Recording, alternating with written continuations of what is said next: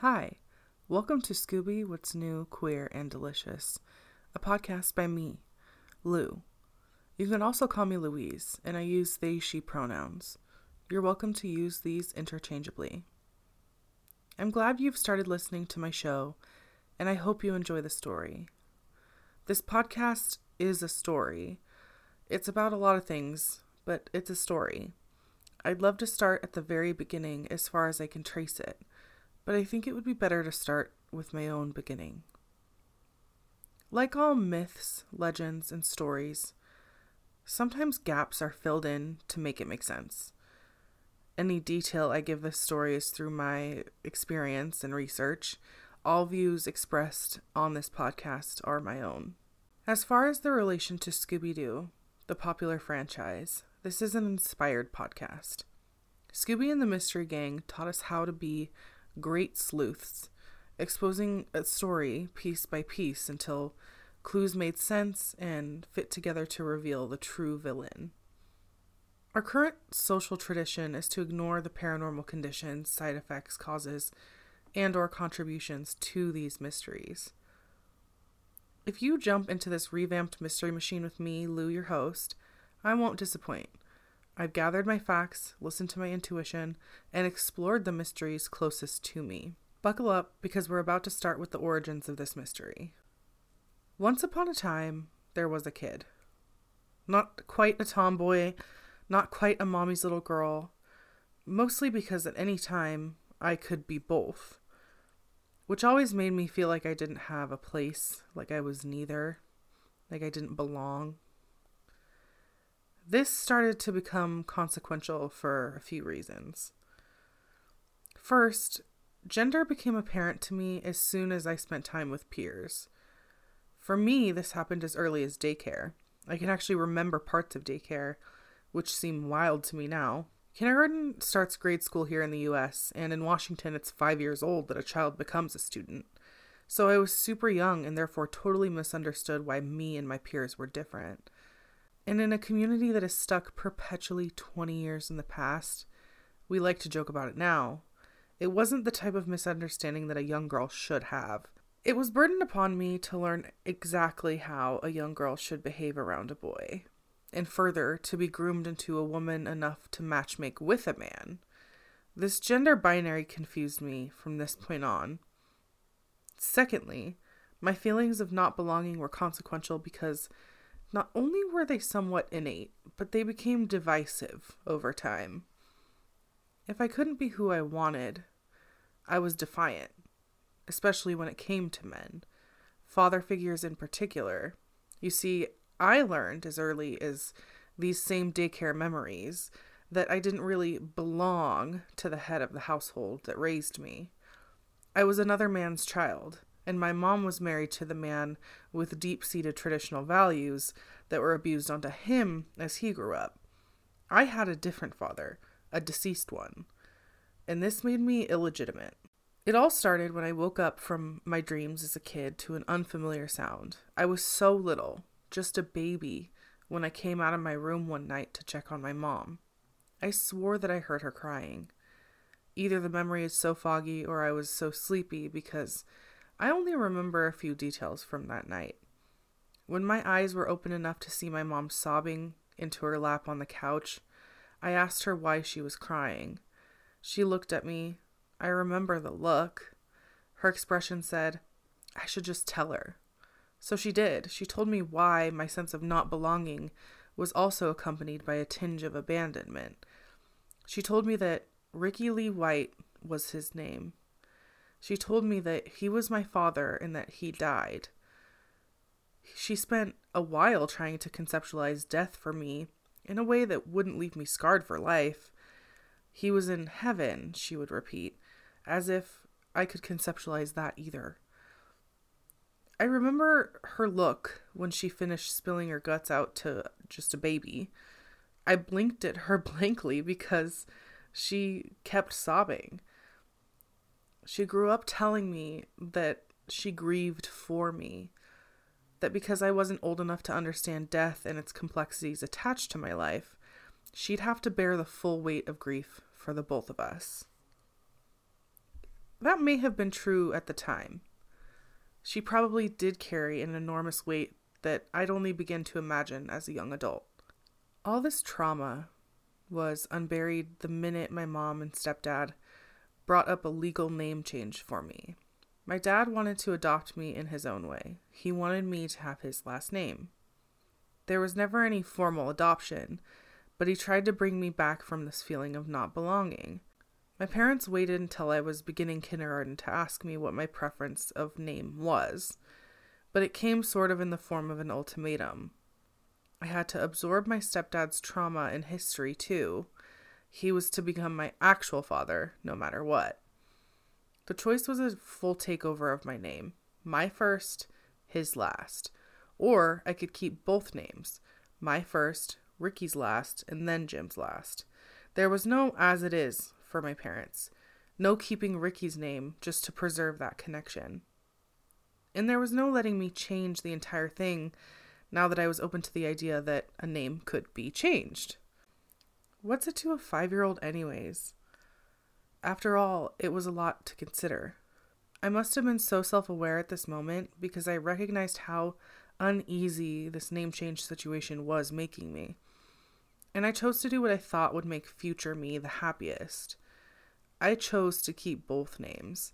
There was no way that I would let my parents erase this part of me, a part that seemed as dead and gone as Ricky was.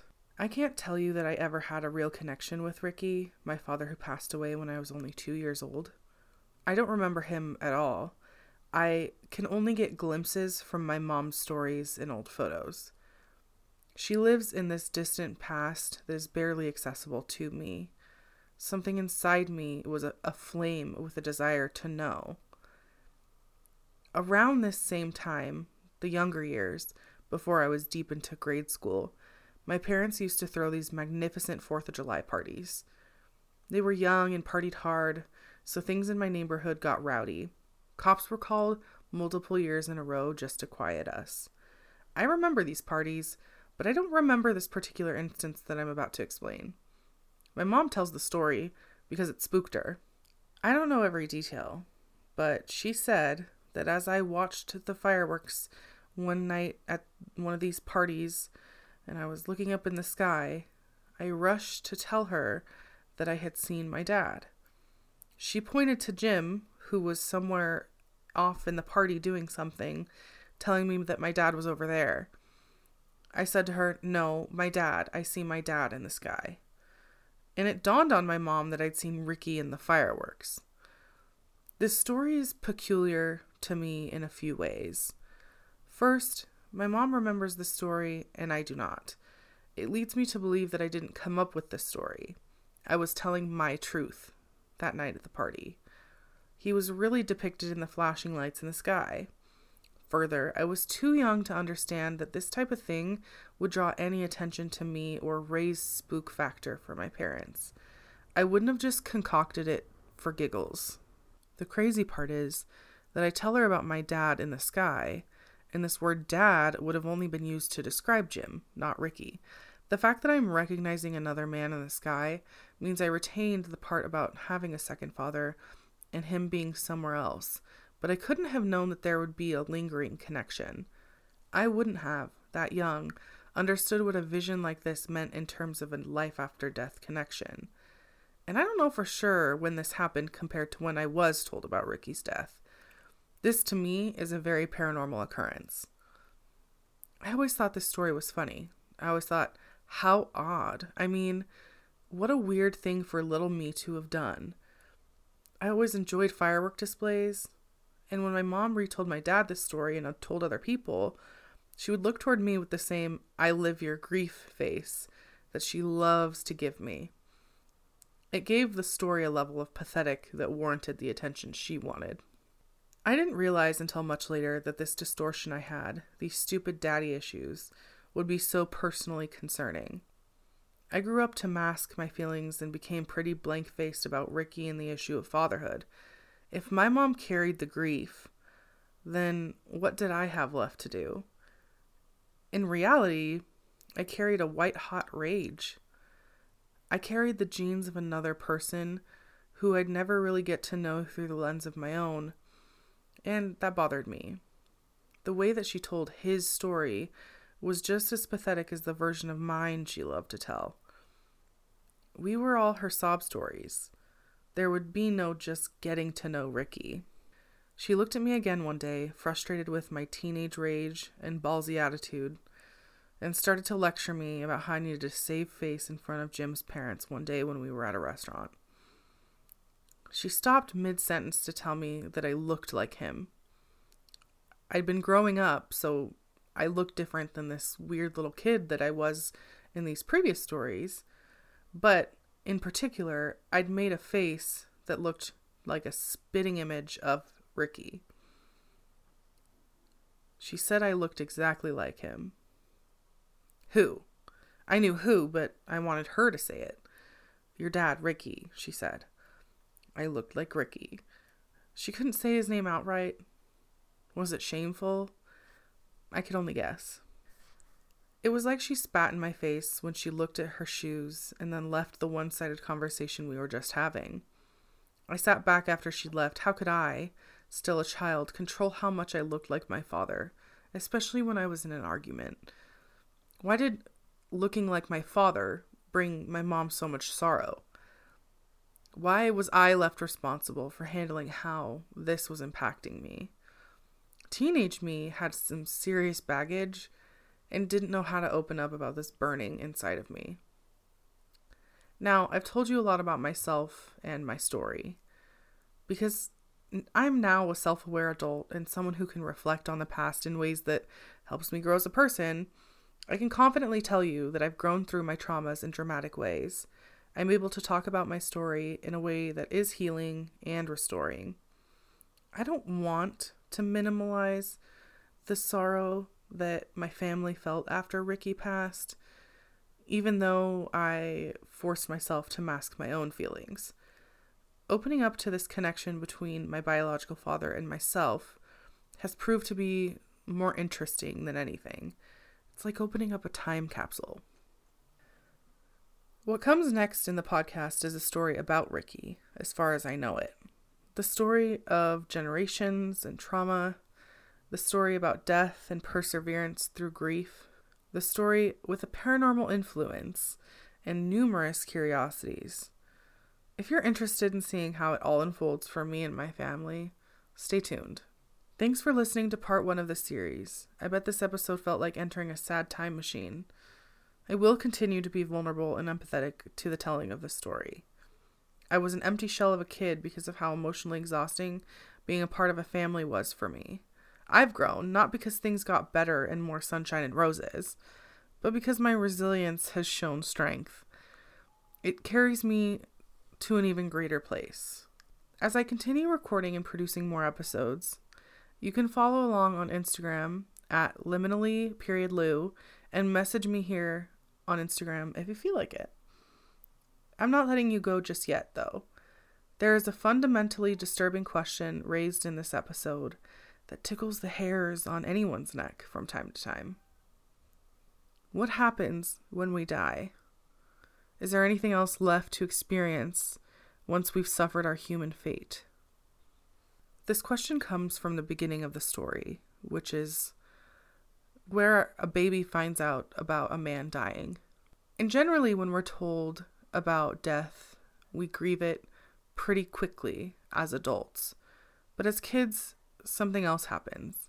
We learn about death and we learn about what that means through our communities, through our families, and through other people. I learned about death really young, and I know a lot of other people live their formative years experiencing death.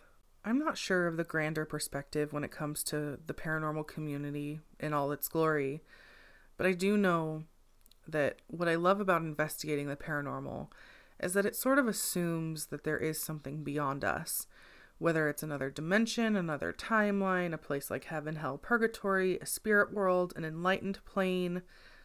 The list goes on. I think because the choices seem endless upon our own imaginations, it must be somewhat possible that these places, these things exist, or some things similar. The cycle of life and death seems infinite. Like there's a chance that the most boring thing will happen to me once I do reach my final destination, and that's that I will just die. For some reason, I don't find it congruent with the cyclical state of nature, so I don't find it likely a chance that I will just die. I don't know what gave birth to my own, let alone humanity's, consciousness. Therefore, I do not know what happens to this energy once my biomaterial is decomposing. The family I forged throughout my life will be in charge of my dead body, but I want to be in charge of my fate. I have extreme will, neither to live nor die, or I guess I'd say to live and then to die. I just have a lot of will, I guess. I tell you this because if I were to die and this hypothetical conscious energy I'm talking about does get displaced from my human body back into the universe to be dispersed elsewhere, I'd like to be more or less in charge of that disbursement.